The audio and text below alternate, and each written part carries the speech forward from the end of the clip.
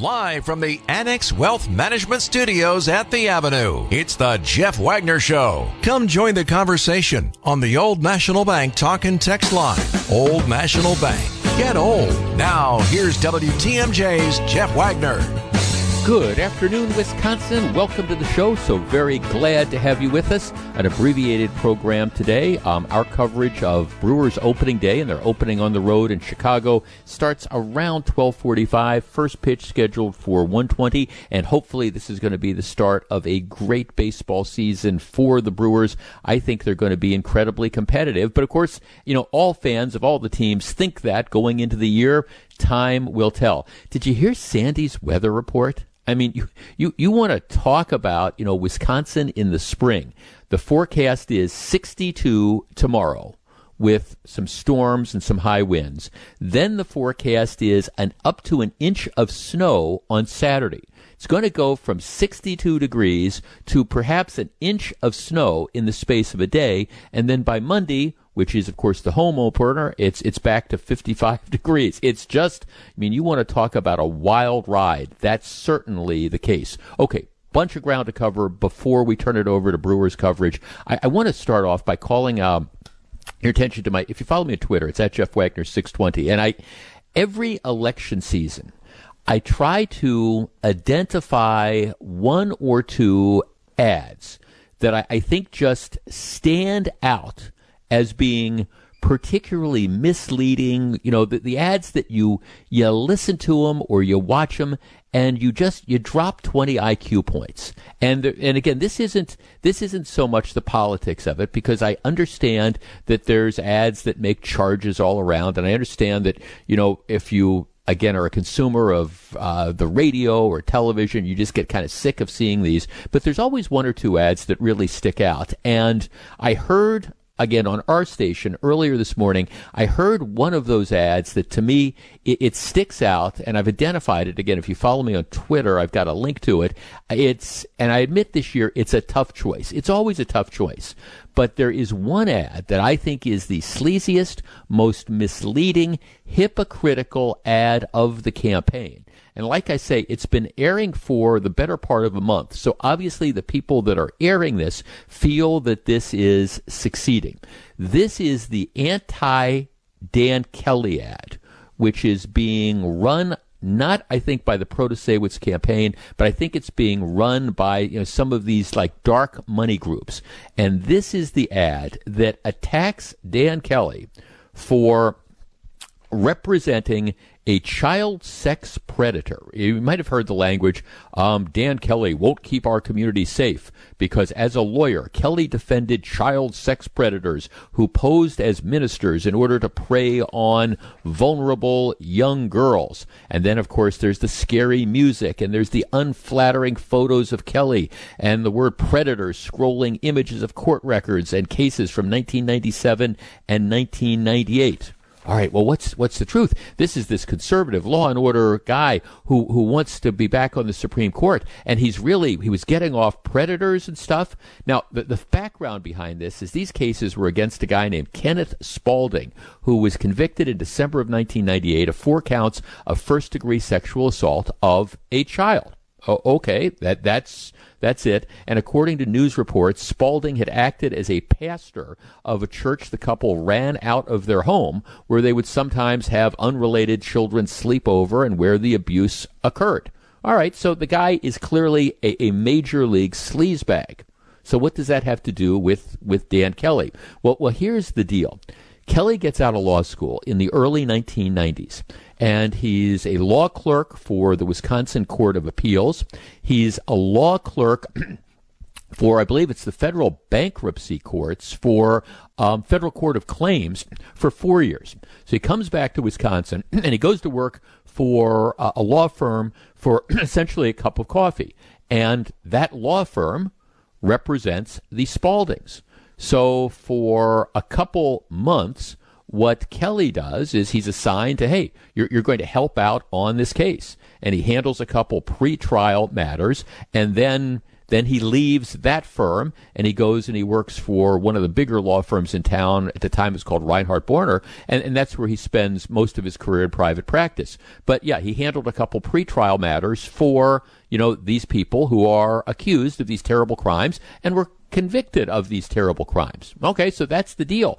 I'm listening to this ad, though, and you want to talk about the hypocrisy of this entire thing, because I wonder how all the people on the left out there, all the ACLU types that are constantly preaching about, hey, right to counsel and, innocent until proven guilty, I wonder how they feel about an ad that is essentially saying somebody is unfit to serve in office because, as a lawyer, he represented people who were charged with very, very serious crimes.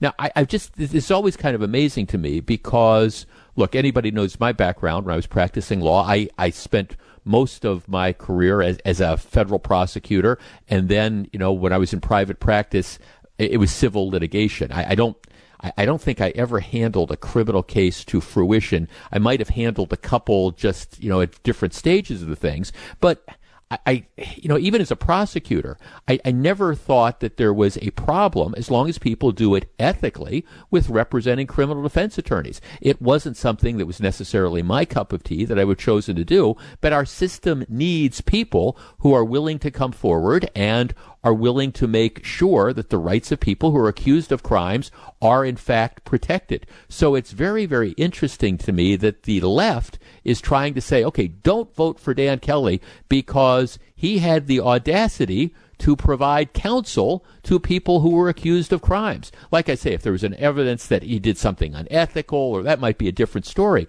but it's merely the fact that he chose to represent a couple people who were accused of very, very terrible crimes. That in and of itself should be disqualifying. Give me a break.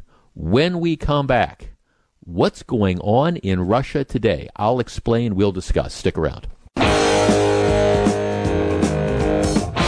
Boy, so much news, including the fact that new poll out, Marquette University Law School, they've done a national survey. Most of their polls, of course, are Wisconsin polls. And to give you an idea of where things stand and how Wisconsinites feel, every once in a while they do a national survey, and they are out with the results of their national survey. And it's sort of interesting. Again, it's national. And so when you think about the presidential races, the thing that you have to keep in mind is the fact that we don't select a president or even a presidential nominee by a national vote. What you have is different states. So it matters less about what somebody's numbers are across the country. It's more telling, how are you doing in New Hampshire, or how are you doing in Iowa, or how are you doing in South Carolina, because, those are the primaries. But I guess for the perspective of horse races, it's kind of interesting. So the poll was conducted March 13th through the 22nd, and they asked, all right, in a race between Donald Trump and Joe Biden, in other words, a replay of the 2020 election, who would you vote for? And it was essentially tied. 38 say Trump, 38% say Biden, 20% say somebody else, and 4% say that they wouldn't vote. They asked the same question, Biden and DeSantis, and essentially it's tied as well. 42% say they would vote for DeSantis, 41% say that they would vote for Biden, 13% say that they want someone else, and again, the same 4% wouldn't vote. But again, the telling thing is it doesn't matter whether it's Trump or Biden. Trump or DeSantis, essentially it's the same sort of situation. They ask Republican voters, all right, among the different choices, who would you like to see be the nominee? 40% say Donald Trump. Give me strength. 35% say Ron DeSantis. 5% say Mike Pence. Nikki Haley, he gets 5%, and then nobody else kind of even registers on the list. Of course, this is at a point in time where the campaigns haven't really started, so it seems to me it's kind of tough to ask that question. But the bottom line of all this is that it's still, the race is extremely fluid. Now, I know that there's a Fox News poll that's out that shows that among Republican voters, Donald Trump is the preference of 50+%, and DeSantis is the choice of like 20%. I am somewhat skeptical of that. In the Marquette National Poll, which asks if the choice was just between the two of them, who would you prefer as the Republican nominee for president in 2024, Donald Trump or Ron DeSantis? They asked this question to registered Republicans and independents who lean Republican, and the results were 54% said DeSantis, 46% said Trump. So I bring this up because, again, like I say, there's this Fox News poll that's out that says Trump is leading bigly, as he would say, over DeSantis. There's other polls that suggest that's not necessarily the case. And the truth of all this is that this is a very, very fluid situation. And I think election polling, in this case, in March of 2023, when the primary season doesn't begin until January of 2024, and the presidential election isn't until November of 24, my guess is, if we're having this conversation, and when we have this conversation a year from now, these numbers are going to be very, very different. And that's, by the way, not criticizing the poll or the calculations that were made. It's just kind of the reality that this campaign, I don't think, has started. So, no question about that. The big news, and we're going to spend some more time on this on the program tomorrow, because we're really, again, we've got this early out time for the Brewers. But the big story to me today is Russia is at it again. Now, you will remember we spent, it seems like almost a year talking about the professional basketball player, Brittany Griner, who was arrested in Russia for what I think was a largely trumped up offense, no pun intended. She had, a small quantity of, hash oil that was in a vaporizer thing. And under normal circumstances, you would have caught her with that, and they would have either fined her or confiscated it and then thrown her out of the country. But because this is Russia nowadays and everything is going on in Ukraine, she became a political prisoner. She was, in my opinion, essentially held hostage until they could orchestrate a trade, and ultimately, because of political pressure, without commenting on whether it was the right thing to do or not, Brittany Griner is released, and in exchange, the United States has to give up a convicted arms dealer who was referred to as the Merchant of Death. All right, it's happened again. The Wall Street Journal had a reporter in Russia. His name was Evan Gershkovich. And, he'd worked for the New York Times. He'd worked for a newspaper in France. But he was assigned the Russia beat for the Wall Street Journal. And he'd been covering issues related to the war in Ukraine. Well, apparently, what happened is he's a U.S. citizen. He's a member of the Wall Street Journal's Moscow bureau. And he was on a reporting trip in a city in eastern Russia. I'm not going to try to pronounce it at this point in time. But apparently he's sitting at dinner. He's in a restaurant, and all of a sudden the Russian thugs come in, they grab him, and they haul him out. And now he's being accused essentially of, well, I don't want to say necessarily treason, but he's being accused of spying in doing his job as a reporter. And so now he is in custody. His hearing, I think, is scheduled for a May or something like that. But, in Russia, these are all show trials. So the guy is going to end up getting convicted. And so here you have a situation where you have a reporter that's grabbed off the street and will presumably be the next pawn that Russia is going to try to use in an effort to extract the release of somebody who really is a big-time criminal or something like that. I think one of the lessons of this moving forward is for news organizations that have people in Russia, what you need to realize, particularly in the United States, nobody is safe. And it really appears to me that the Russians are willing, and the Putin administration is willing to do whatever it thinks it can get away with. And if that means taking hostages, that's what it means. And for a lot of us who were questioning what was going on with Brittany Griner, my biggest concern was going to be you were going to set a precedent. And if we trade her for, in this case, a convicted arms dealer, it is going to lead to the detention of more Americans. And it appears that that is exactly what has happened. We will talk more about this tomorrow because it raises a lot of questions. One of our somebody on sent us a tweet that says, why is the U.S. even allowing journalists or anyone else to go to Russia? Well, that's a very, very interesting issue, and it's a difficult sort of question. On the one hand, you have situations like freedom of the press and things like that, but after we saw what happened in the Brittany Griner case, where you have somebody that even if she violated a Russian law, and I think there's a big if to that, we're talking about something. This wasn't Midnight Express. It's not like Brittany Griner was smuggling, tons of heroin out of the country or something. She stupidly, I think, made the decision to go to Russia in the first place, and then, didn't go through her luggage and remove again this vape thing that had a small quantity of a controlled substance in it.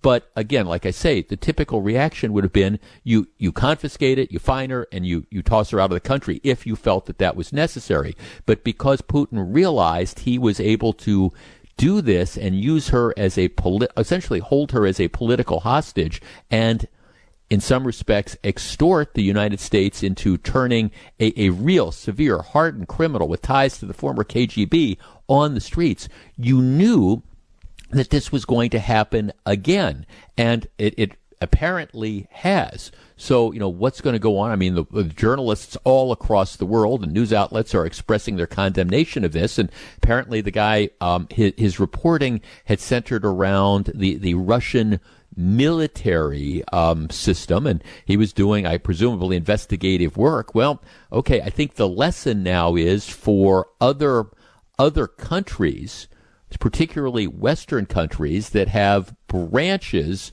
that are open, and they're staffed by people who are non-Russians. You really, I think they need to take a hard look at this, because you knew, just like what happened with Brittany Griner, you knew it was going to happen again, and apparently it has. And the question becomes, what would the U.S. be expected to give up in return for, again, a Wall Street Journal journalist who apparently, in my opinion, I don't think he was doing anything wrong. He was doing his job, but doing your job in Russia under Vladimir Putin at a time when Putin has tried to invade Ukraine and the war is going badly for Putin, you know that there's pretty much, everything on the table. And the fact that, it would have been unthinkable to...